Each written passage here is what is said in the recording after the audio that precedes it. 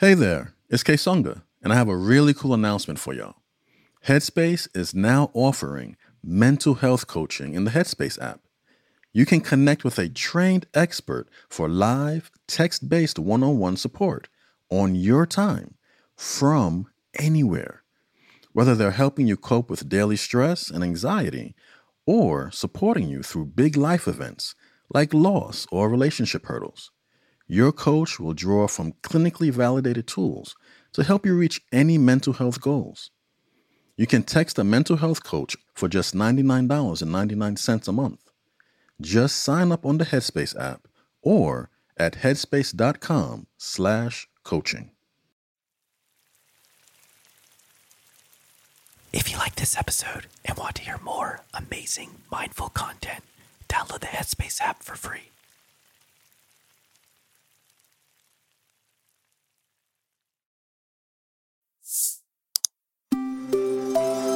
Headspace Studios.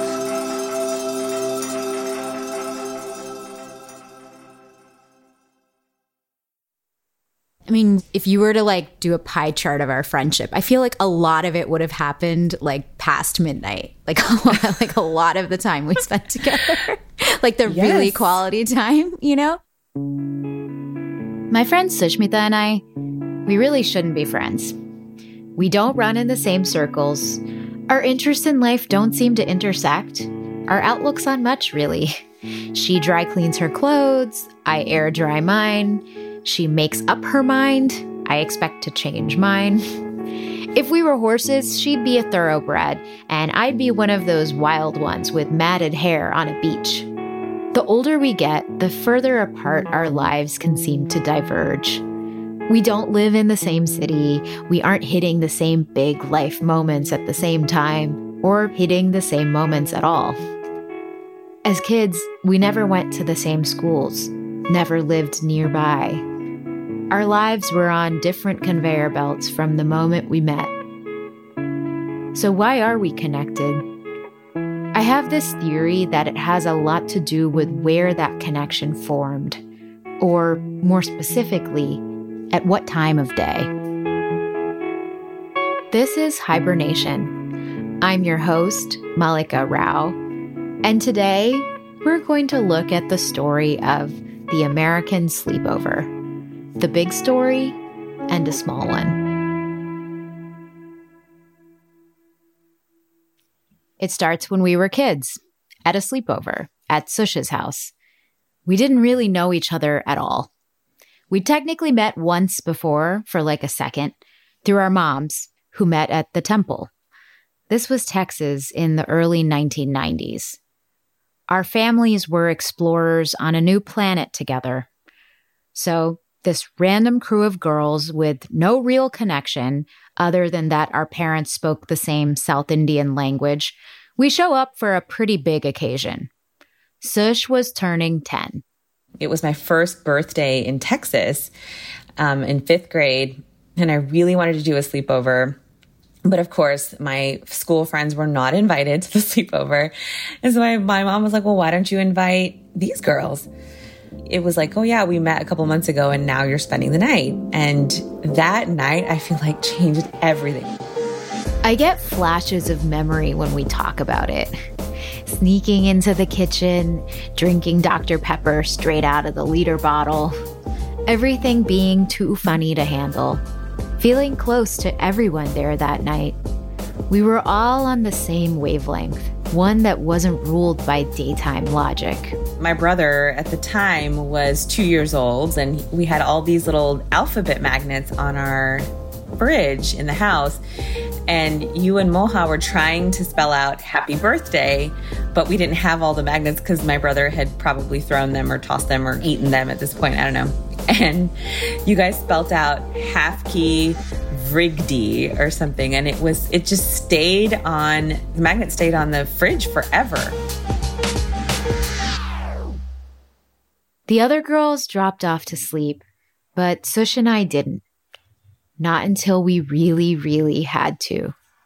There was something too important happening. We became best friends in a 10-hour period that night. And it just was like, and everyone just kind of knew it. And then going forward, anytime we were together, and all our friends knew it, our community, our families knew it, anyone in the community would be like, oh yeah, we know those two. They're always together. They're always laughing. They're always talking about something. And it was all because of those like sort of concentrated hours when all the other girls went to bed. When I try to understand how it is that Sush and I became friends, I start at this rule her parents had. It explains why random girls from the temple showed up to celebrate her 10th birthday instead of her actual friends from school. It explains why she talks about us existing inside a community.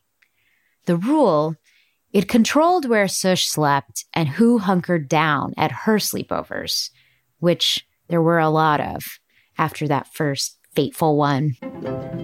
It was a non-starter for them. It was not even an option. They would say, yeah, you can go to the party and then we'll pick you up at 11 or 12 and, you can have fun and hang out with your friends and have cake and whatever birthday fun. And then at 11 or 12 o'clock, we're going to pick you up and you're going to sleep in your own bed with us in our house. And it was just not ever negotiable. Was there ever a time you were able to break the rule? Never. Never. Not once. Wow. Okay. So, wow. So as a child, you never slept at a non-Indian home and never had a non-Indian person sleep at your home? Never. But you had tons of sleepovers. Tons, like every other weekend. Amazing. Were there ever times you fought back? Oh, all the time. It was the source of so much contention and so much battle. Unlike me, Sush was born in India. She was an immigrant, not just the child of them. She has this striver quality I associate more with my parents than with my peers. Even her explanation of why the rule bothered her, there's something so shrewd in her logic. A practical sense of why it was wrong for her parents to restrict who she could slumber with. There was this one invitation from before we met. It was the first invitation I'd gotten since moving to Texas and feeling completely lost. And my parents said no. And we fought and fought and fought. And they didn't let me go. They let me go and have dinner and cake and hang out until 11, 12 o'clock. And I went to school the Monday after, and all the girls that had spent the night were talking about the sleepover. And I felt so left out and so isolated. And I told my parents, and I think they didn't think that it was as important as my safety. I think they felt like in a home, in an Indian home where they knew the family and they knew the children, they just felt more comfortable. And I don't know that that's right in so many ways, but for them, in a country where everyone looked very different for them, to them, from them, here in an Indian home, this was where they felt comfortable, What was it that you knew you'd missed? I think I knew that I had missed jokes. I knew I had missed some bonding about, when you're 10, 11, 12, you're talking about boys and school and movies and celebrities and all of these things that matter then. My memories of you, young Sushmita, is you were so socially intelligent. And I think you were very aware of the fact of all the information, even if you weren't getting entry into it. I played sports for that reason so that I could hang out with them after school, and we'd ride on the bus together and we'd play these games together, and we would come home late in the evenings together. And I knew what my academic goals were, but I never let it get in the way of my social goals. And again, I really think I just pivoted when I realized that this was non-negotiable and I wasn't going to get this part of things. And I was just going to have to learn to be friendly and outgoing and social. But even then, there was definitely a clear boundary between me and everybody else. Totally. I do remember that, feeling that. Even though you had like some extremely close friendships, they would come to your sleepovers. Some of those, but would they spend the night? I don't remember. No, they didn't. I just wouldn't tell them. I just wouldn't tell them that it was a sleepover. I would just say, yeah, the party ends at 10 and your parents can pick you up. And did that stress you out? Absolutely. Because I felt like they knew. I felt like they knew because all of you were still there. You weren't packing up your stuff to leave. No, it's interesting because now I'm just doing this like thought experiment. Like if those girls had stayed, they probably would have taught us things because like we weren't allowed to date and stuff. So like we were very innocent. Like very. Exactly. Like we could have learned so much about our bodies and about boys and like how to date and, all these things. So there's something that happens when the door closes and the sleepover starts. You get to know each other in a special way. You pass information that can't be passed outside the bedroom, that doesn't emerge until night. Sush, she was a varsity league sleepover participant. She can stay up all night. Today, she's a doctor, a neonatologist, the associate director of a really large neonatal intensive care unit that treats some of the most fragile babies in the region. And a lot of her work happens at night. Even now, I stay overnight and I'm up at 2, 3, 4, 5, 6 in the morning. In those hours that no one should be awake, I'm awake and I'm talking to the nurses and I'm meeting families and I'm, taking care of really sick babies. And, it's like it builds this trust and this bond, I think, even outside of normal friendships and relationships at least in my field, because all the bad things happen between 12 and 6 a.m. And that's where all the learning happens. Like now that there's all these like restricted work hours for residents and fellows, we have seen this generational gap between before those work restrictions and afterwards. We can stay up later. Like we can have difficult conversations with families at 4 o'clock in the morning when we haven't slept in a day or two. We can code patients. We can perform surgeries. We can do invasive things well because we have done it for so long. All the bad things happen at night, like Sush said, but so does the learning. I think of an ocean. During the day, you're in the shallows, swimming, getting air. But if you choose to stay awake at night, that's like going down into the depths. There's not as much oxygen there. It's dangerous. But if you're inclined to visit, you'll find things you can't find anywhere else. So, what is it like to be down there in the depths? There's this one study that paints a picture about sleep deprivation that makes sense to me. In 2011, a team of researchers at UC Berkeley had a group of people in their 20s stay up for a night. These people were closely monitored to make sure they didn't fall asleep for even a minute. The next day, in their zombie state, they were asked to rate a series of images. So was a control group of well-rested young people. Everyone's brains were scanned. The sleep-deprived folks rated many more images as pleasurable. And those pleasing images inspired high activity in the part of the brain where dopamine is regulated. In other words, they were getting giddy off stuff that the well-slept people just passed by. I do wonder sometimes if Sush and I are junkies in a way. It always felt like there was something compelling us to stay up. A recognition that we had to fight to get to the good place. At night, we could see things in a way we couldn't during the day. That's why even at Moha's house, when we were in our 20s, I remember Auntie saying, okay, Malika and Sushmita, you guys sleep in that room because we know that you're going to be up all night chatting. Everyone else sleep in, these other rooms because you actually need to sleep, unlike Malika and Sushmita. It was, my mom had already died. I remember it was like a very big transitional moment. I think I was in the middle of medical school and you were getting ready to move to Chicago. Yeah.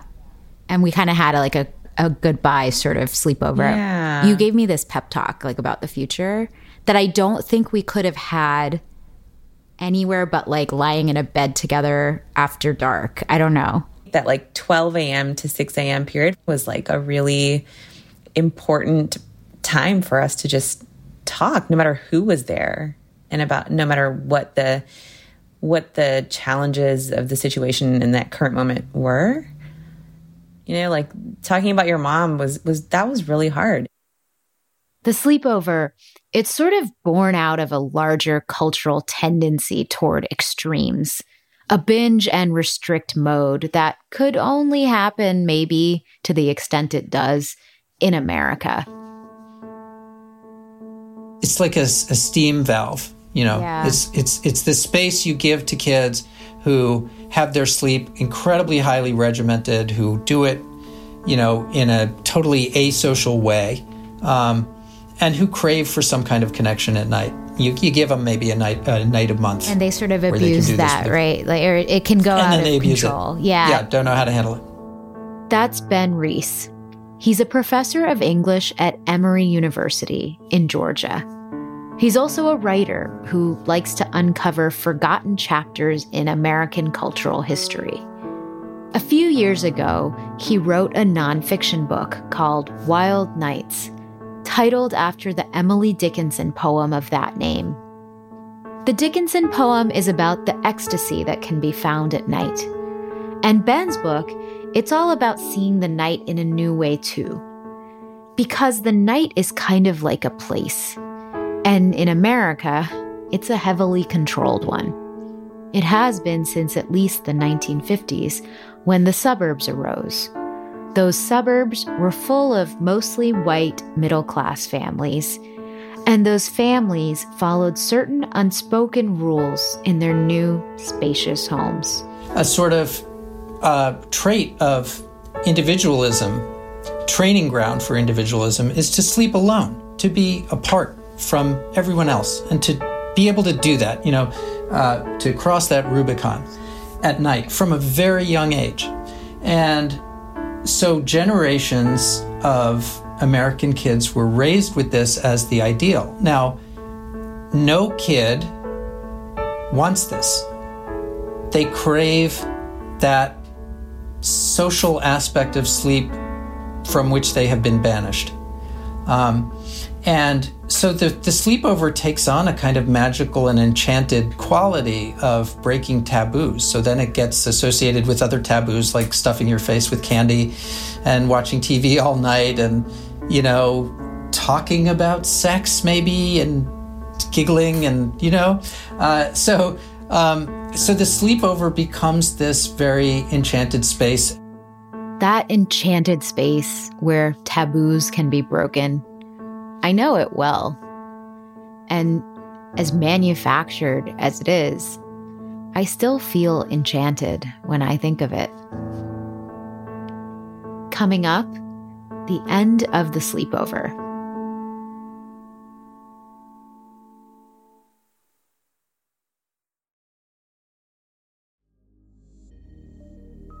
Hey, it's Danny from Headspace. How was your week? So, I've spent a lot of mine reminiscing about childhood sleepovers. Weren't they just amazing? I mean, it was the best. My friends would come over, my mom would order us a pizza, Dr. Pepper was on tap, and then we'd all pile in the minivan and go to Blockbuster. And you know what? I don't care if that makes me sound like I'm 300. Blockbuster was a magical place and the candy selection was fire. If you know, you know. And of course, we stayed up all night, turning us into preteen zombies. And that was fun while we were young, but it's not ideal in my adult life. Nowadays, when I can't sleep, I turn on a Headspace meditation. My favorite is the wind down called Sleeping, narrated by meditation teacher Kisanga. You can find it in the Sleep tab inside the Headspace app. Listeners of Hibernation can download the Headspace app and try it for free. Just go to headspace.com and use code HIBERNATION at checkout. That's headspace.com and code HIBERNATION at checkout. Sweet dreams.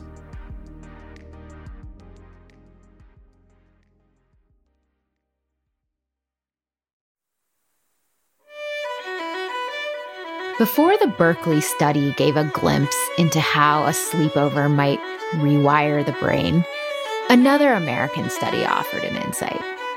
To be clear, there aren't any well-known studies that track actual kids at actual sleepovers. That would be pretty hard to manage. But this one comes somewhat close. In 1965, two American researchers named Irwin Altman and William Haythorne put pairs of strangers into rooms for 10 days, morning and night. Like having a roommate, only 24/7.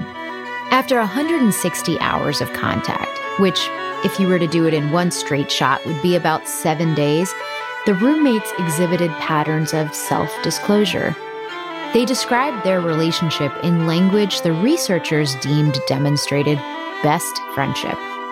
They stood in contrast to a control group, made of pairs of men who worked together but didn't sleep together, and after the same amount of time, described their bonds as casual. Maybe this result seems obvious. Of course, pairs of people in tighter, more constant proximity would grow closer than pairs with more space between them. Then again, maybe they would grow to hate each other. Plus, 7 days, that's not a lot of time to turn into best friends. Yes, Sush and I did it in a night, but still. The study, it was done on men in the Navy. Just the thought of these burly sailors opening up to each other at night, becoming best friends in a week, it feels like a testament to what that time can do. Sush, in another life, I could see her being a sailor. She's tough. She gets the job done. So, to me, the mystifying, thrilling fact of our sleepovers was often that this person with eyes so trained on her path chose to divert her nighttime energy to me, to us, to what we were building. I felt like part of a team. Even, or especially, this one time when we were actually trying to get to sleep.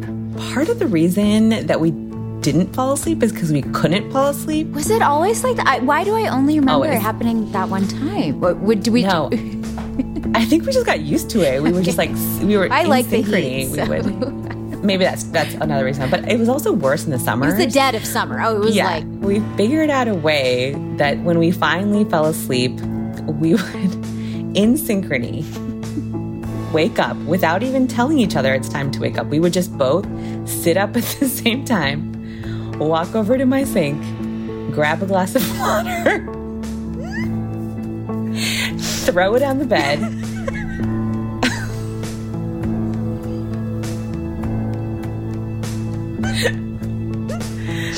and then sleep again for like 30 minutes until it became warm and muggy. And then we would wake up in synchrony, walk to the sink. I thought it was one night. I don't know how the idea came. I just remember it happening overnight and then waking up the next day and being like, that was amazing. Like just knowing that something amazing had happened.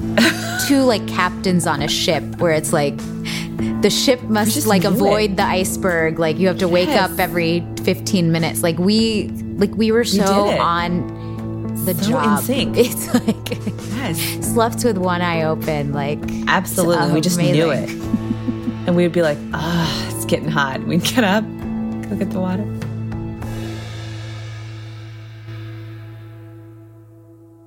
In the daytime, in the light, certain things are apparent that maybe aren't so obvious at night.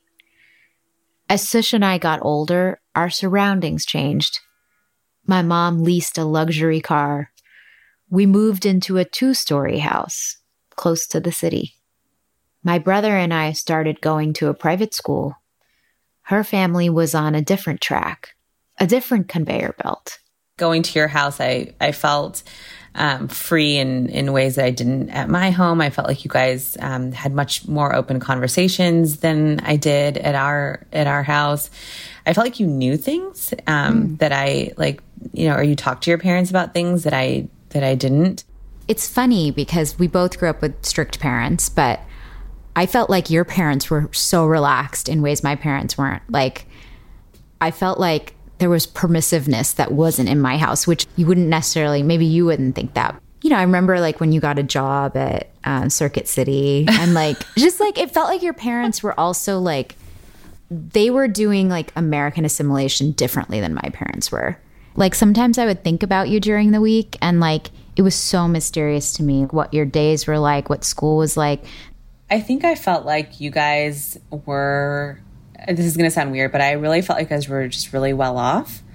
And like you were rich in a way that we weren't and we wouldn't be. I just felt like it is what it is. Like it was never like this, you know, I never cared. I never thought like, why? And I never felt like you in any way judged our family or me. But I think that's what made it work, because I remember other people in our group who also were well off or were also going to private schools. I remember them saying to me, oh, you wouldn't understand because you're not in private school. Oh, this is a private school thing. And I remember feeling like so judged and so upset that would come out of someone else's mouth. You know, and it never came from you, obviously. But those people I still to this day don't get along with them because I always felt very judged and very much like there was a divide socioeconomically. I guess I've never really said that out loud. It's funny about comparisons. They're so relative. Going to Sush's, I felt a sense of comfort I didn't feel at home. Things at my house were frequently on the fritz, bought used, whereas in Sush's, they seemed eternally new, even if they weren't as exciting. Our security system beeped regularly, day and night, a glitch that couldn't be fixed. It wasn't replaced for years. I remember another visitor once remarked on the beeping, and Sush laughed and said she'd stopped noticing it. I realized I had too. And I realized she was a participant in our household. You had a little story in Wild Nights about asking a question in a class of like how many of you have shared a room with someone. Yeah. And I think you had an Indian person raise their hand. Yeah, and the two black students in the class also who, you know, both said, well, they got their room maybe, you know, when the older sibling moved out or at an age that was well beyond where the white kids were, you know, in their own room from 2, 3, 4 at the latest. Ben's book talks a lot about class, about capitalism. One of his main points is that the standard model of American sleep is really expensive. Think about it. A room for every person? And of course, the standard model of American life is expensive. Or at least the life we're meant to aspire to. When I talk about this kind of stuff in public, every once in a while people will share stories with me. And one man told me he was from somewhere in East Asia and had grown up in a family where the parents and a large number of siblings slept in the same room. And they came to the United States and they were in kind of a small home where they still had to do some of that. And he invited a friend over and the friend said, oh, where's your bedroom? And he said, well, this is where we sleep. And the kid looked at him and said, you all sleep in the same space? And there was a sort of shame, you know, a shame of doing this thing that most people in most times and places in human history have always done and couldn't imagine doing otherwise. Shame seems built into the experience of inviting a visitor in, at least in America, where competition fuels so much. I felt that shame about my own house, my own parents, even though we had all the bedrooms, the 2-car garage. Because we also had things that didn't fit the script. And yet, I never saw other people's homes as anything but mystical. Simply being allowed to step foot inside that felt like a gift given. Because there are a lot of ways to live, and you don't see them if the walls never come down. So I know the short version from the book of you went to the kibbutz kind of in search of a more socialistic, experimental lifestyle. I went because I was 21 or 22 and seemed like a cool thing to do, and the rationalizations came later. But yes, we'll go with that. Ben got interested in sleep to begin with, partly because of this experience he talks about in his book, one that reminds me a bit of the world I know. In his 20s, he found himself halfway across the world on a kibbutz. The word kibbutz means essentially gathering. It's used most popularly to describe a network of back-to-the-land settlements, largely populated by Jewish inhabitants in and around Israel. These farm-based collectivist communities began to crop up at the start of the 20th century. In its purest form, the kibbutz essentially poses a counter-argument to the modern way of life. And a cornerstone of an individualistic society is the nuclear family. Whereas in the kibbutz, adults had to bond together as one massive family. So the solution to this, as it has been for a number of kind of experimental or utopian communities, was to make raising children one of the jobs, just as, picking avocados or, driving a tractor would be somebody else's job. For the most part, they were cared for collectively and slept collectively. It's not that we lived on a kibbutz, but Sush and I, we were spun off from our parents. Our parents were new to America. They were figuring it out. I don't know that we really trusted them as guides. Huddled up in our bedrooms, we talked at length about them, how baffling they were, how harsh, but also how hard their job was. One morning, we heard a parent practicing an American accent using an instructional tape. That tape became a joke for us, but I think, at some level, the humor was a way to deal with fear, with concern for our parents, whom we loved so much. We were better equipped for the country in certain ways, and so we slept together and exchanged ideas we never would with them, no matter how much we might have wanted to. We explained periods to each other, and bras, and radio hits, and the American dreamscape. And I think that's how we learned. So yeah, the nuclear family unit did break down a bit in our accidental little commune in Texas. Our parents could be themselves with us, could parent without making distinctions. When your dad would blast prayers at 7 o'clock in the morning, and it was very normal. I just expected it. I was like, okay, it's like 5 a.m. We're finally going to sleep. In a couple hours, Uncle's going to blast the prayers and we'll wake up then. It's fine. I was like, yeah, this is what we do. And I think my parents felt the same way. My mom would wake up and do her prayers and ring her bell, and, and the house would be open and loud and bustling. And they never had to worry that they were acting in a way that you weren't familiar with.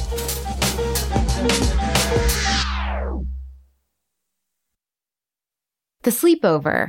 It's kind of a dying tradition. Around 2010, new terms started to appear. The half sleepover, the sleep under, the late over. Many parents do what Sush's parents did, pick up their kids before bedtime. Some articles blame a rise in, quote, tiger mom parenting across ethnicities. The New York Times did a story recently on how gender and sexuality awareness has changed sleepovers. The father of a boy who identifies as queer explained why he bars same-sex sleepovers. A teen who transitioned gender from female to male spoke about a sense of loss. When he started taking testosterone, his parents limited sleepovers only to boys. He said he missed the playfulness of his relationships with his girlfriends, that it seemed to end once the sleepovers did. Today, Sush has 2 babies, a house, with bedrooms for everyone. And she's not sure about sleepovers. She talks about the risks, pressures in the age of social media. My cousin's wife recently mentioned something connected. How at one sleepover at their house, my niece and all her friends tunneled into their separate gadgets. When I was young, there was no portal as exciting as another person. No phone could compete. I wonder if that space Sush and I dived into, if it's sort of closed up at this point.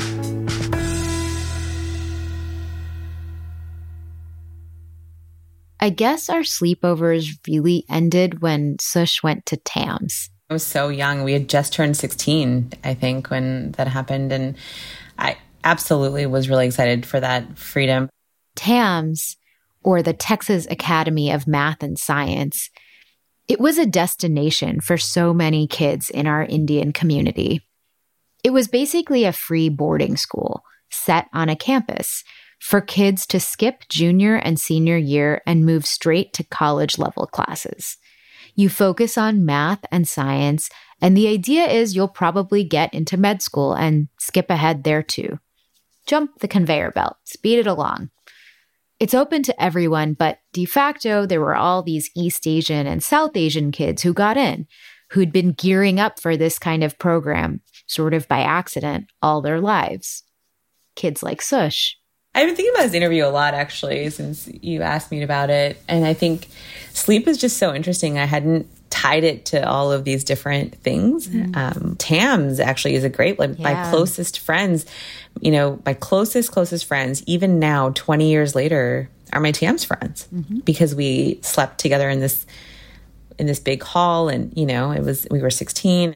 Something between when normal nighttime ends and normal daytime begins, there is this period that is, I don't know, something happens to your mind, body, soul, I don't know. I have this sharp memory of dropping Sushmita off on move-in day. Today, I see it as a surreal vignette.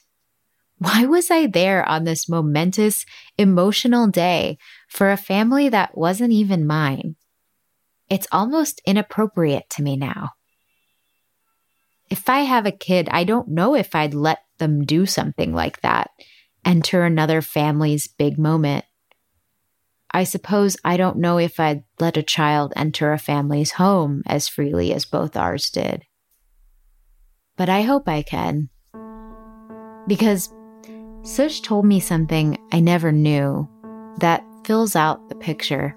It really did feel like my family was coming to send me into a new life. And I remember I negotiated with my parents about moving day. And I was like, yes, you guys can come and do these things, but only if Malika can come with you. Aww. And they were like, but do you think she really would want to? And I was like, yeah, she would. I think she would. And they're like, well, it's going to be really kind of weird and emotional. And I was like, no, I think that she and I both need that. Aww. And I remember us talking a lot, just you and me talking a lot about what it would be like at Tam's. And we never really, I think it was understood that, we would stay friends. But it was a weird time because there was we didn't have cell phones. We didn't have FaceTime. And I remember that so well. It was like, it just felt like my sister Malika, my brother Tejas, my parents, they were coming to drop me off at college. I have a memory of you in your new room.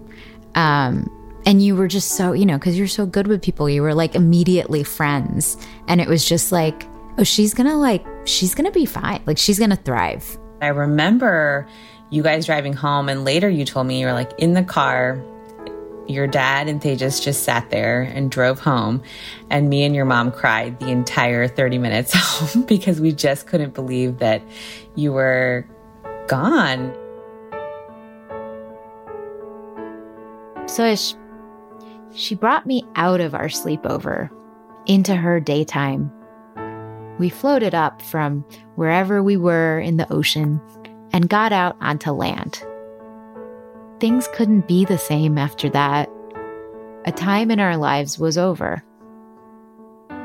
But there's still stuff to discover on land, even if they're fossils that complete a story. I never knew the details on her side of how I happened to be there on move-in day. I don't even remember telling her I cried in the car with her mom, or that I even cried. But Sush does. She holds certain memories, and I hold certain ones, and in all of them, we're sisters.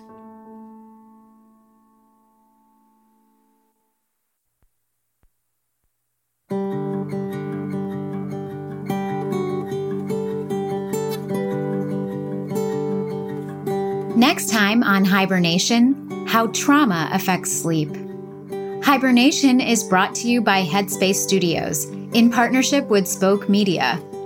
If you're enjoying the show, please rate, review, and follow us in Apple Podcasts. It helps people find the show. Our show is written and hosted by me, Malika Rao. We're produced by senior producer James Kim, with help from myself, Erica Huang, Brigham Mosley, Demira Pierre, and research by Hannah Ray Montgomery. Our coordinating producer is Sharita Lynn Solis, with additional production help from Cody Hoffmackel, Kelly Kolf, and Will Short. Original music and sound design by Erica Huang, with engineering by ABF Creative. Additional music from FirstCom. Our Spoke executive producers are Keisha T.K. Dutess, with Keith Reynolds and Aaliyah Tavakolian. Our Headspace executive producers are Leah Sutherland, with Morgan Seltzer and Sam Ragaway. Special thanks to the folks you heard from today, Sushmita Yellapragada and Benjamin Reese.